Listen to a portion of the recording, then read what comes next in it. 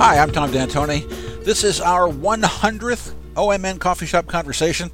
We started with Mary Sue Tobin on December 4, 2014, and with the obvious exception of a few weeks, we've been right here at World Cup Coffee and Tea, Northwest 18th and Gleason for each one.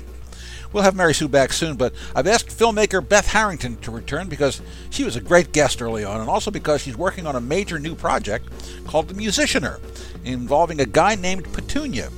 Her last film, The Winding Stream on the Carter Family, was a major success and resides currently on Netflix, after Beth toured the country with it after its premiere 3 years ago. No, I don't know what a musicianer is either, so we'll find out straight away, and perhaps a glimpse at who this Petunia fellow is and what he's about. It's always a pleasure to talk to Beth, so let's do it.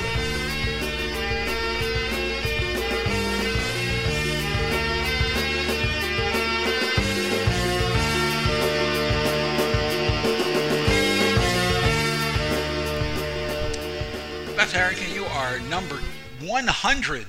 Coffee Shop Conversation 100. I think that's awesome. And one of the few that I've asked to return. Oh, well, thank you. It's an honor to be back. And one of the reasons, other than I always like to talk to you, is you have a new project. I do. And it's very intriguing. I hope so. I hope that's what people think. Yeah. First of all, what's it called? It's called The Musicianer. Why is it called that? A musicianer is an old-time phrase for what we like to call musicians. There were songsters and there were musicianers, like back in the 1920s. Ah. And it goes back to, the term goes back to Scotland. It's a way, way old term. Uh-huh. But people like in the Carter family part of the world used to talk about themselves as musicianers if Really? they played. Yeah. Wow. And A.P. Carter called himself a musicianer. Huh. Yeah. And he didn't call himself a musician. Nope. Huh. Musicianer. That's interesting. Yeah. All right. Yeah. So why is it called that? It's called that because the project involves a person who, we see him in the present moment, but we also see him back in the 1920s. Okay, so this is fiction. It's fiction. Whoa. We're doing fiction. Whoa. We're doing fiction. Jeez. We're So not doing documentaries. You can control everything. Woohoo! Control. You know, it's a little known fact that filmmakers want to control everything. You don't and have to- documentaries are the hardest things to control. And you don't have to kiss people's ass to make them do things. I just write the words and then say this. Amazing. Isn't that Amazing. great? Well, you know, when I wrote for the supermarket tabloid, I had a taste of that. Oh, you know? yes. Oh, yes. 'Cause I was using the form, Right. and of course now I feel Fake news. I know I'm. You were riding the wave way back I feel really when. guilty. I feel so guilty about having done that. I don't think there was any mistaking that what you were writing was fake news back then. Oh no, people believed it. Really? Oh yeah. Oh. Yeah, of course. Kidding me? They believe wrestling. They believe Trump. Well, there you go. You know. Yep. If you believe Trump, you believe anything. That's true. Yeah. There's certainly a constituency that will believe anything. Yeah. That is true. Yeah. Yeah. So, but back to the matter at hand. yeah. So how long have you been working on this? I've been working on it for a few years, thinking about it and wrapping my head around it and trying to get it set up for a few years. But in earnest, probably in the last year. I wrote the script about a year ago, and I've been thinking about the trajectory, because what it is not just a film. It's ideally a limited digital series, so there'll be multiple parts. Uh-huh. So what we're trying to do now is do the pilot episode. Yeah. And I should say that the reason, this came to be because of a lot of different reasons, but one of the overriding reasons was that I think about 4 years ago now, I met, is that right? Yeah, 4 years ago. I met a musician who goes by the name of Petunia. And you know his real name, don't you? I do. Ooh. I know. But I'm sworn to secrecy, I think. Of course. You didn't hear me ask you to tell me, did you? I know, you did not ask. That's good. And Petunia is an amazing musical force. First of all, it's a guy. It's a guy. He's from he's from Quebec, but he lives in Vancouver, British Columbia. Yeah. And he's a tremendous Americana artist. He just nails certain styles, but also brings something really original to what he's doing, which I love. And he's a crazy good yodeler, and he's crazy good doing rockabilly. And he's also somebody, when you see him on stage, and even kind of in life, he kind of exudes this old-timey, otherworldly thing that goes beyond just like wearing the clothing. Oh, yeah. Yeah. He just has that feel to him. Yeah. So I got friendly with him through my assistant editor on the last project. They were friends. Emily and Petunia were good pals. So she introduced me, and we ended up talking almost immediately about collaborating on something. Huh. And I had to figure out what that was. Mm-hmm. And I knew I really didn't want to do a documentary. And he had said how much he loved Jimmie Rodgers, and he said, if you ever need someone to beat Jimmie Rodgers, I'm your guy. And I was like, yeah, you are. You would be great at that. Yeah. And then I thought, there are rights involved in Jimmie Rodgers, and there's music that you'd have to license, and I have all the same problems I've ever had as a documentary filmmaker. So I thought, no, I don't want to do that. No. But I thought, what if we did something original? Because he's such a great songwriter. That he can write. Yeah, he writes great stuff. He's got material already that's perfect, but he also...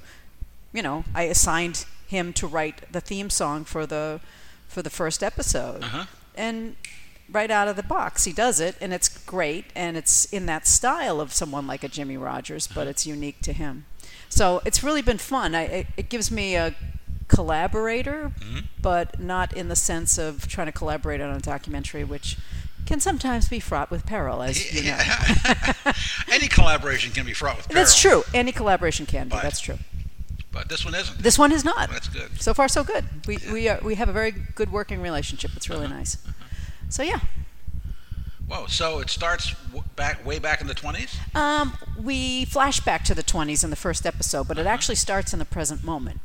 And the other piece of this that is, obviously what I'm drawing on here is a bunch of work I've done in the last more than a decade. Yeah. On my film, The Winding Stream. Yeah. And so I learned all about the Carter family. I learned all about old-time music. I learned about recording techniques in the 1920s. I watched old movies. I immersed myself in that world for 10 years. Yes. And then I was like, well, let's not just throw that away. Like, that's good information, right? Yeah. I also, though, at the same time, immersed myself in a world that I had an acquaintance with, because I went to college and went to grad school, and so academia, the world of academia, and it's particularly my world was American studies. I was studying about pop culture in this country, and I got mixed up over the last few years with a whole bunch of folks who are like me, except they've gone on to get PhDs, who are musicologists and American studies people and African American studies people, and this is the world they live in is the music and culture of our country. And I've been to a bunch of conferences and had a blast at all of them. These are really fun people who do musicology generally. They see life and they go around and record things and meet people and love music. What can be bad? Right. So I met a whole bunch of folks doing that, and over time I started to think of them as very heroic, keepers of the flame, right? That they save culture for us. And I thought, what if this person who's sort of unstuck in time, as Kurt Vonnegut might say, what if he meets up with a woman who's a musicologist in a town not unlike Portland, who kind of helps him figure out what the hell happened to him, because he's not entirely clear what happened to him. So it's a little bit of it's more than a little bit. It's a very much a supernatural fantasy kind of thing, but it's fun and it's quirky and it's got cool characters trying to solve little mysteries. Well, that's. I was looking at some of his music videos, and that's how he strikes you. Yes, absolutely. Even without writing anything about it. I know, exactly. and the cool thing is, other people come to that right away. I wasn't, I wasn't the first. I won't be the last. People like critics write about him that way. There is some kind of funny, otherworldly quality that he has. Yeah. And yet he's an incredibly grounded, nice person. But he does exude that, and I thought that's something to capitalize on. And then he's called Petunia. Why is he called Petunia? A lady friend gave it to him a long time ago. Gave him the name. Well, I mean, a lady can call me Dolores, but that's not going to mean don't call myself Dolores. That's all I'm going to say. He's a man of mystery. He is a man of mystery. And we're cultivating that, too.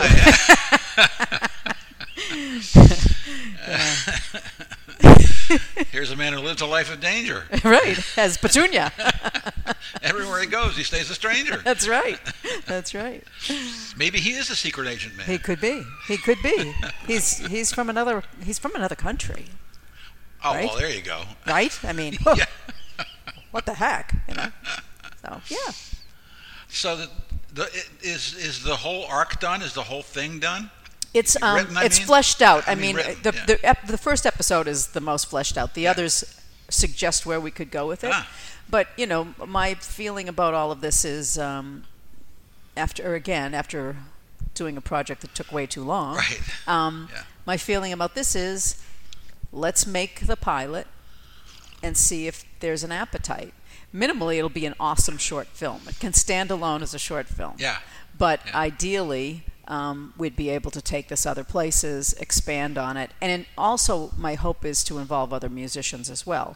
So that some of the people we met making The Winding Stream, people like Dom Flemons from the Carolina Chocolate Drops, is already interested in being part of it. Yeah. I've talked to other people like that who are interested in being part of it, so that we can move in and out of these time frames and stories. Yeah. And so it gives us a lot of latitude creatively and musically, so that we're not just in yodeling 1920s. We're in rockabilly 1950s, and we're in Western swing, and we're so we'll move around in time. So I'm very excited about it, and like I say, my goal is to do this first episode this year, and then if there's interest, there has been interest. My feeling is I want to lock down my own creative vision first before we start getting in bed with other people. So that's kind of where I'm going with it. Boy. But it's super fun. And we're making costumes. We got Petunia straw boater the other day. Right. Oh yeah, it's great. Because the other thing we're doing in it is it's going to have a sort of this moment where we see him for the first time in the 20s, and it's in the context of an old film, not unlike the film that Jimmy Rogers made in the late 1920s called The Singing Brakeman, right? So that was a short film. It had 3 songs in it. And I don't know if you remember it, but it's super hokey. He comes out, and he's in his Singing Brakeman outfit, and he sits down, and there are these 2 ladies on a porch saying, "Oh, it's Jimmy, won't you sing us a tune?" And sure enough, I will.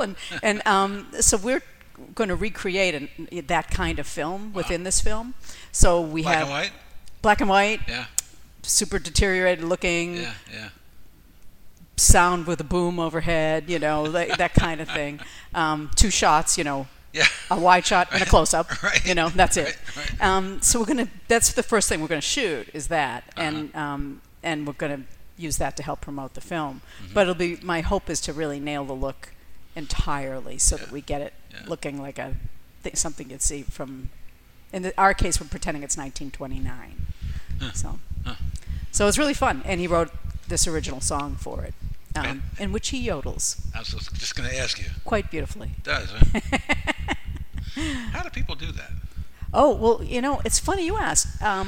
So the other reason Petunia and I have also spent some time touring together, because he's actually opened shows for the Winding Stream singing Carter songs for us. So I've had the pleasure of being on the road with him for a while, and then last year we wound up at this big thing up at Port Townsend called VoiceWorks, which is this fantastic, 5-day thing where people come and learn all about different vocal styles and roots music. And he was there not only to open my film, which was playing that week at this event, but he was also going to be teaching a yodeling class. Wow. So my husband Andy and I went to the yodeling class, and it was fabulous. He actually did it it was a 3-day class, and he, truly you've got it or you don't, but you actually can kind of work it to figure out how you could begin to yodel, and he shows you where the break in your voice is, and then you kind of oscillate around that break trying to, smooth it out. You're not doing intervals, you're going, well, you've heard yodeling. So anyway, we're doing this fundraising campaign, and one of our rewards is Petunia giving yodeling lessons. Wow. So just throwing that out there. Not a lot of yodelers around anymore.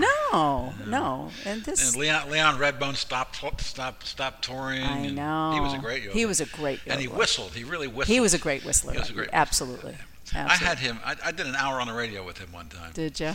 And he said to me something that just inspired me. He said, "A man's not dressed unless he's got a nice hat." There you go. And I never see you without a nice hat. Right. He's right. Yeah. He's absolutely right. Yeah. I had just gotten one on Magazine Street in New Orleans. Uh-huh. And I said, "Yes, Leon, I know. I just got one. I rescued it. I took it home and gave it a bath, and it's never left me ever since then." You must have liked that. We had a great time. First of all, I go at the beginning of the interview. I go, and with us now is from his home in just outside Philadelphia. Is no. I'm in Paris. Yes, from Paris. From Paris, all the way. Yeah, the left bank of Paris. Funny guy. Cool. I love him. We have a lot of his albums. Yeah, he's great. He has a great Christmas album. Great album. Yeah. What was it called? Forget. That's awesome. It was Hawaiian. Christmas Hawaiian. Yes. On that. Yeah. So, so you haven't started shooting. Nope. Are That's you what we're close working to on. shooting? Yeah. Yeah, really Boy. close. That's why this campaign really has to work out. Yeah, we're going to start shooting in June. We're going to do 2 days of shooting in June, and then because we're making this kind of film within a film that's going to be shown at a later date, then we're going to wait till the fall to shoot the rest of it. Yeah. So you got a Kickstarter going. Got a Kickstarter going. And you got a gig coming up. Yeah. And all that information will be on this page in front of you. Yes. And that's good. It's all good. It's all good. Yeah, it's exciting. I feel a little nervous in a good way. Yeah. You know, like when you do something for a long time, you lose the kind of cool nerves of like, what will happen? You know, when I've been making documentaries for a really long time, and the what will happen factor kind of goes away a little bit. What's it replaced by? Yeah, well, now it's like sheer terror. No, it's good. It's good. This is very exciting, and it's fun to work with a big crew. You know, documentaries, you just work with a couple people, and I've got my little army building up, and everybody's been really cool and on board. And we did a little, promotional shooting a week ago for the first time, and that was really a blast. And what are you shooting it on? we're shooting it with an Alexa, so digital, but really nice Arriflex Alexa. It's really beautiful. Great. So it looks good. That must be cool. Yeah. Again, like sort of new stuff, you know. Right. Yeah. I mean, my last film, I used whatever was available when it was available. Yes. And that's one of those things that documentaries will let you do. But this we got to make it look really, really good. Right. I mean, if Netflix comes knocking. Yeah, we want something nice to show the nice people. Yeah. And I'm kind of hoping we might be able to parlay something like that, because why not? Well, that's where Winding Stream wound up. Yeah. So yeah. Who knows? We'll see. That's surprising. When I heard, I was like, man, she got it on Netflix. She got Winding Stream on Netflix. That's awesome. It's so amazing. Yeah. It's nuts. It's it's the crapshoot of the digital world. You know, you don't know where. Who's going to bite and where it's going to wind up. I will say this, the good thing about taking so long to make Winding Stream was that when the folks I was working with who represented me went to Netflix to talk to them, they not only, worked out a deal for streaming, but they worked out a deal for DVDs, which I had thought were kind of over. And they said, oh, no, we want DVDs of this. And DVDs are not over. Apparently not. And they're not as robust as they used to be, but they're not dead as far as Netflix is concerned. Well, no format seems to be dead. No. Except 8 tracks. And we're going to bring those back. Just bring back 8 tracks. What was Lear, the guy who did the Learjet. He invented 8 tracks. Is that right? Yeah, same guy. Well, not Norman Lear, but some other. No, the other Lear. Yeah. King, I think his first name was. King. But it would really be great if it was Norman Lear who invented the Learjet and the 8-track. And the 8-track and wrote the most amazing comedy. That would be great. And look good in a hat. Yes. He was on Samantha Bee did the correspondence dinner. Right. And he was there? Well, she did this little montage of people talking about Trump. Oh. And he was a part of it. Well, he started People for the American Way, remember? Oh, yeah. Yeah. Way back when. Yeah. Way back in the good old days. In the good old days.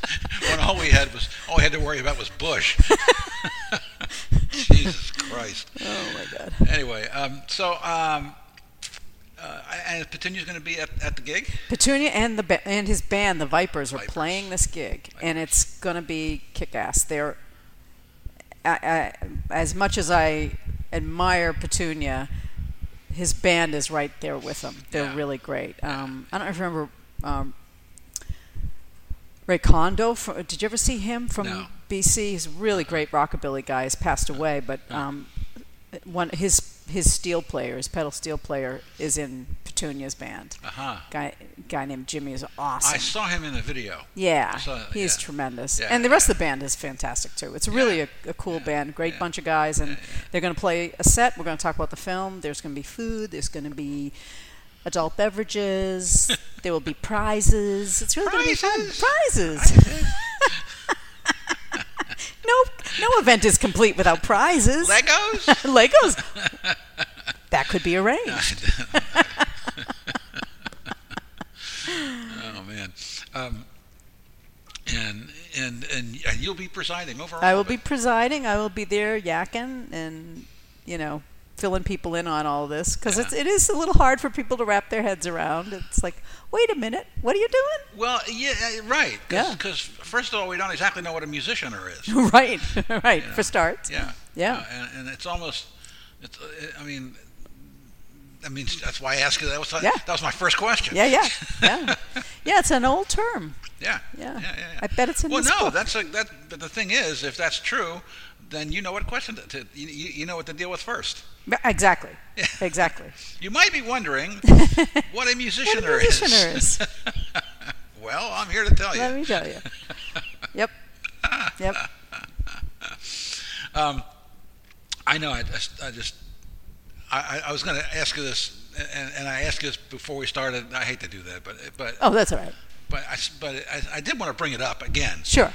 I just watched the documentary on Danny Fields. Yeah. The people that no one knew existed, except people in the music business, and who was responsible for a lot of shit, according to him. Yeah, and there's a certain amount of I think all of these guys like to inflate things a bit. But he did a lot. And he was did he manage the Modern Lovers? Or what did he do? I don't think that was his official title, but he worked with them, trying to work with them on their first album. When you were singing with the Modern Lovers, he was not involved. No, that was way after the fact. I'm very young. Yes. Yeah. Don't you wish you had met him though? What's that? Don't you wish you had met him? Danny Fields? Yeah. Oh yeah. I had heard a lot about him because I knew other people who had encountered him over the years too. But yeah, he was very instrumental in them getting known, and I think he connected them with. Jonathan knew the Warhol crowd a little bit, I think, on his own, but I think he connected them with all those, that celebrity culture of that time in New York. Yeah, so. That segment came on. I went, I wonder if Beth is in the show. Yeah, when the first strains of Roadrunner came on, I was really excited. It's been good. I've been seeing a lot more of Jonathan lately. Really? We've kind of reconnected. I don't know if I told you this, but when we finished Winding Stream, when we were touring with it, we toured in a town called Chico, California. Oh yeah. And I didn't think much of it when my distributor arranged it. But I did say to him, that's where Jonathan Richman lives.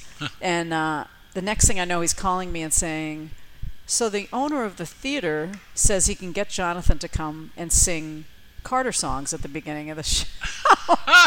And I'm like, okay, that would be interesting. And then the next thing I know is that the owner of the theater turns out to be Jonathan's brother-in-law. So we had the best time. I spent a couple days there, and we kind of reminisced, and Wow. I did a radio show with him, and then we did the show at the theater, and the craziest version of Keep on the Sunny Side you've ever heard in your life. Keep on the sunny side, ooh, always on the sunny side, ooh. Yeah, it was great. It was great. Well, isn't there a Modern Lovers documentary someplace? There should be. There should be. Yeah. I really would love to do it. I've put it out to him, Yeah. but I think the fact that he hasn't really given me an answer is the answer. Oh. Yeah. Okay. He's a very private person, and he's very much about just doing the music and not talking about it. He just does it, and that's an unusual thing in this culture. Oh yeah. Yeah. So Very. I respect the hell out of him for it, Uh-huh. but I wish we could do something together on it because I think it would be really cool. But I learned a ton from him, and being up there with him, talking about the film, and having him there doing that song was just so full circle for me. Yeah. And I said in front of everybody, it's conceivable I wouldn't be making music documentaries because I didn't take myself seriously in the world of music and the music business until Jonathan asked me to be in his band. Wow. So then we all both get teary. There was a lot of tears. It was really great. That's good. That's good. Yeah. There's nothing wrong with that. No, it was awesome. Yeah. It was awesome. Especially if you're Italian. That's of It's course. required. What? It's required. I was talking to somebody the other day about I cannot look at a frame of Cinema Paradiso without crying. Oh my God! I think of my tell- mother. Did I tell you that it always had this tremendous effect on me all these years, right? Me too.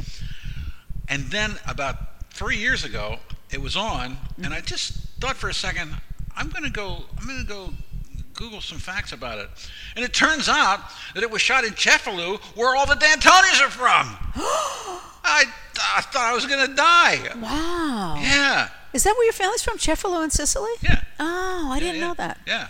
Cool. Amazing. Matter of fact, yeah, it's just Beautiful old town, and that. yes. Yeah.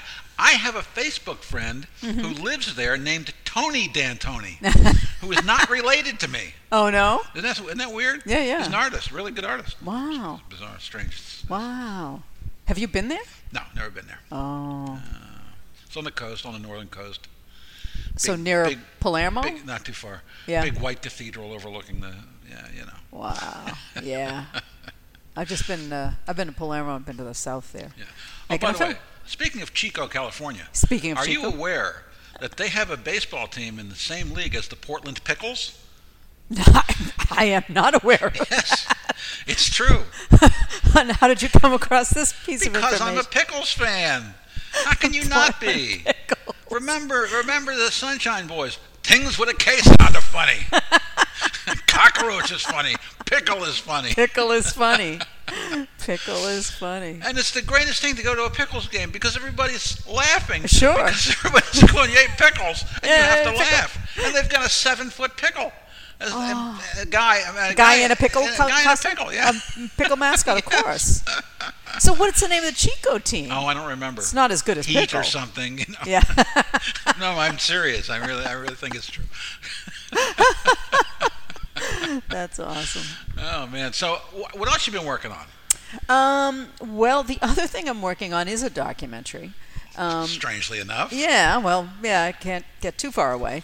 And it's in its early stages, but it's a film about a friend of mine who is an artist who has worked with senior citizens all his life since we were all in our 20s. Yeah. And of course, guess what? Now he is we're one. the senior citizens. Yeah. But he's a guy named David Greenberger. He's got a pretty big following for a culty kind of guy. And he developed an early zine in the late 70s called Duplex Planet. And Duplex Planet is the kind of thing you would find at Reading Frenzy. It's this wonderful, quirky... The late, great Reading Frenzy. Yeah, the late, great Reading Frenzy. Quirky little zine that initially, when he conceived of it, it was going to be interviews with the guys at this nursing home where he was the activities director. So, gets out of art school, doesn't have a gig. He's the activities director at a nursing home. And comes to love all these guys. It's an all-male facility. And it starts interviewing, but he does the typical things you would ask, where were you during World War II, and this kind of thing. They hated it. They weren't interested in talking about it. Boring, boring, boring. Then David starts to ask questions like, which do you prefer, coffee or meat?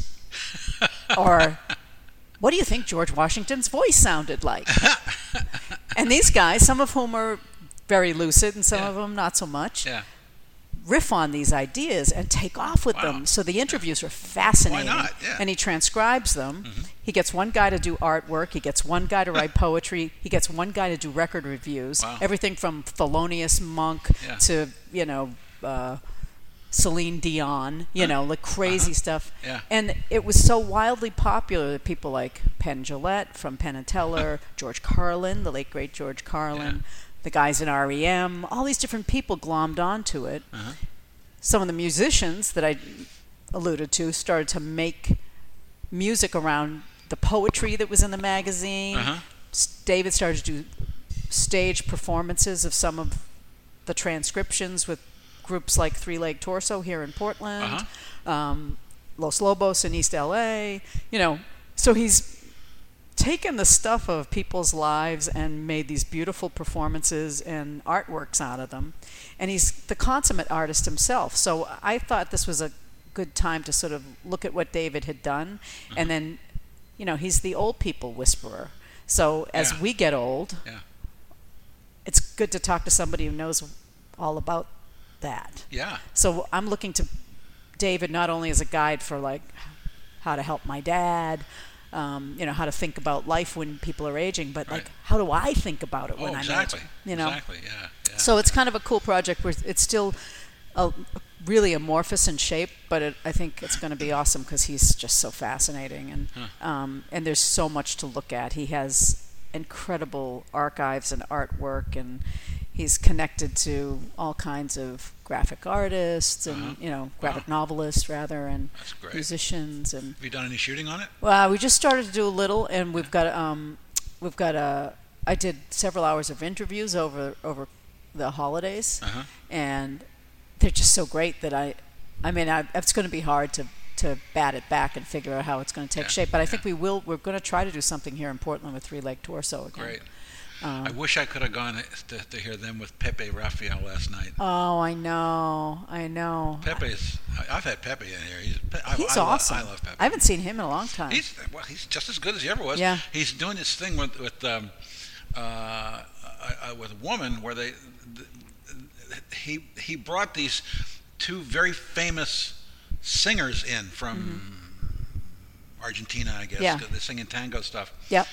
And so the two guys would sing, and the other and he and this woman would sing also, And nice. Apparently it was really good and sold out the old church, and I was very happy for him. And I'll never forget when I first started at Artbeat. One of the first things I did was do a piece on Pepe. Of course. Right.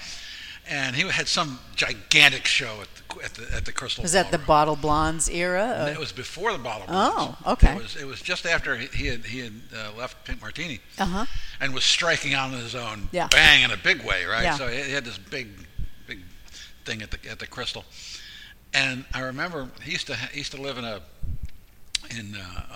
loft building on Northwest Broadway, and we went there to shoot before the show, and one of the most fun times I ever had was shooting him picking on his gown for the night. It was so good. It was just so good. But he shaved his Salvador Dali mustache off. Oh. I know. Oh. I know. It's like, I like man. that. So you're looking at what, a year or two? Two on these projects? On the latest one. On the documentary. Yeah, probably just because I think there's a lot to wrap our heads around. And it's also true. What's cool about what David does, of course, is and this happened here, where at the time PICA, Portland Institute for Contemporary Art, invited him out. He spent a month here, worked with senior citizens in different assisted living facilities in the area, and then built a show for the time-based festival they do every year. And he collaborated with Three Leg Torso then. So what I'm hoping to do is to shoot something that shows that kind of collaboration. Him working with seniors, him working with the musicians, shaping the show. But I also really want to spend time with him back in upstate New York where he lives and just show how he functions as an artist. Because, it's not pretentious, but everything he does is really art-driven and really funny. And can't go wrong with that. No, and he's just like got such a great mind for seeing art everywhere.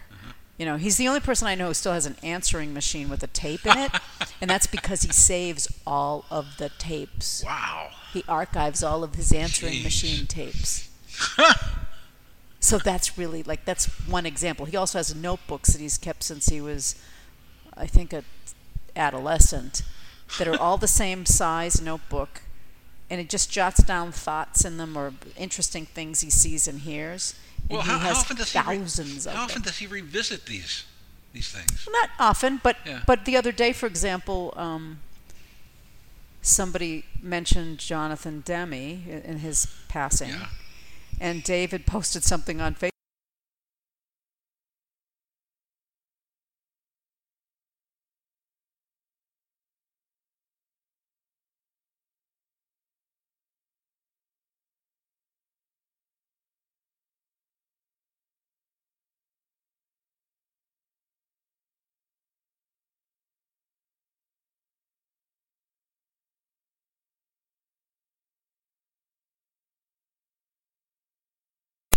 All right, well, the computer is now uncrashed.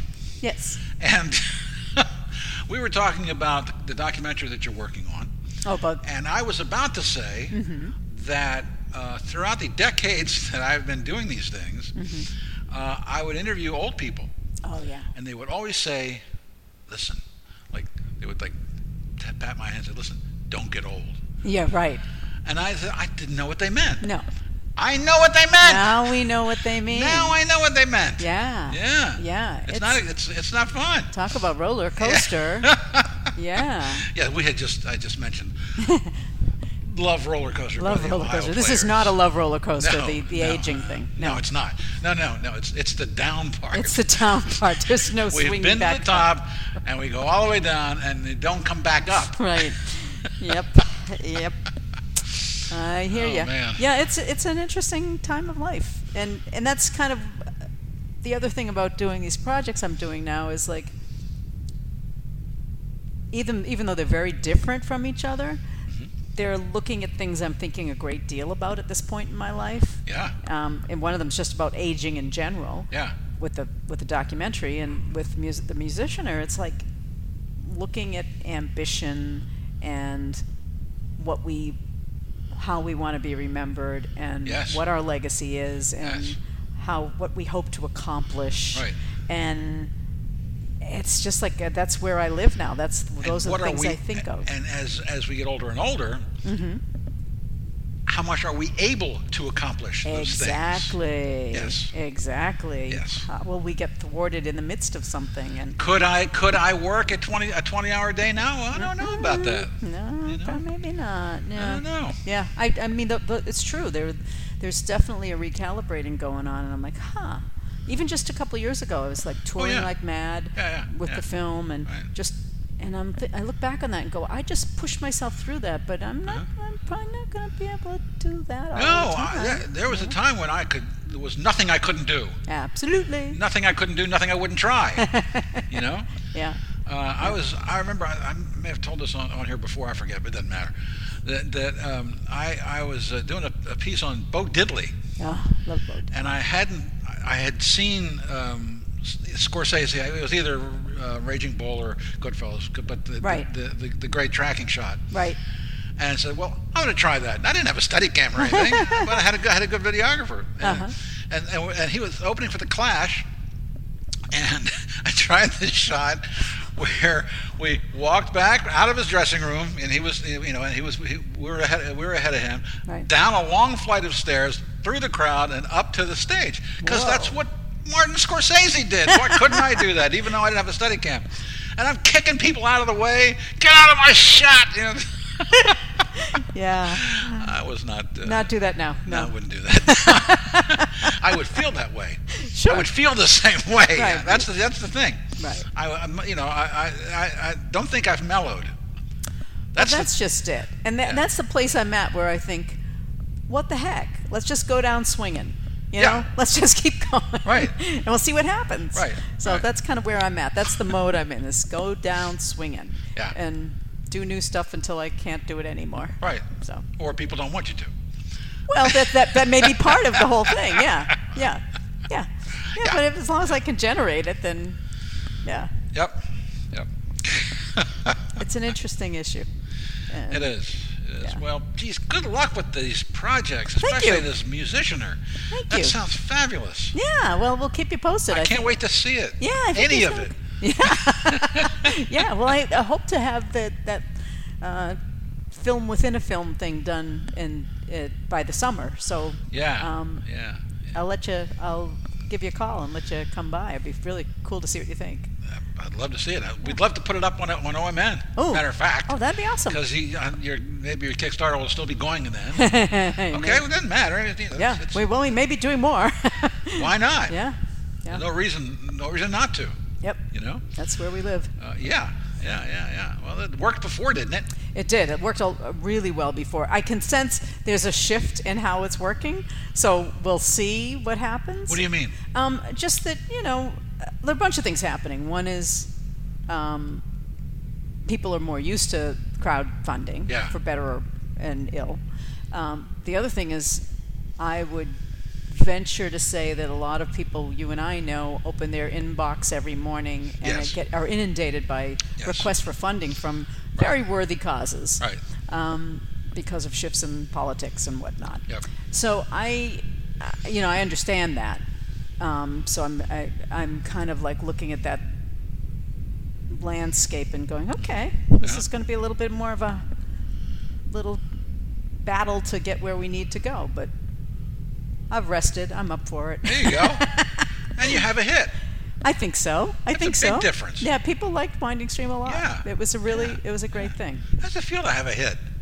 Well, it was really great. What was weird about it was it took me a long time to recognize it had been, because it had taken so long to get there. Yeah. That when I turned around and went, wait a minute, we didn't get one bad review. Yeah. Like, a lot of reviews. It was your Sally Field moment. It was. They liked me. They really liked me. Yeah. God, I hope not. Love Sally Field, but No, it's okay if you say that to yourself. Yeah. You don't really say it in front of a bunch of people. No, it's probably you say not it a in good front thing. of your husband. Yeah. You can say that. Right. That would be yeah. fine. My husband is so tolerant. Yes. I do Sally Field around him a lot. No, why not? Why not? That's what they're for, right? Yeah, that's right. He's still chasing volcanoes? He is. In fact, he's going to Tacoma tomorrow to talk about Rainier, and then next week he's off to Indonesia. Wow. Yeah.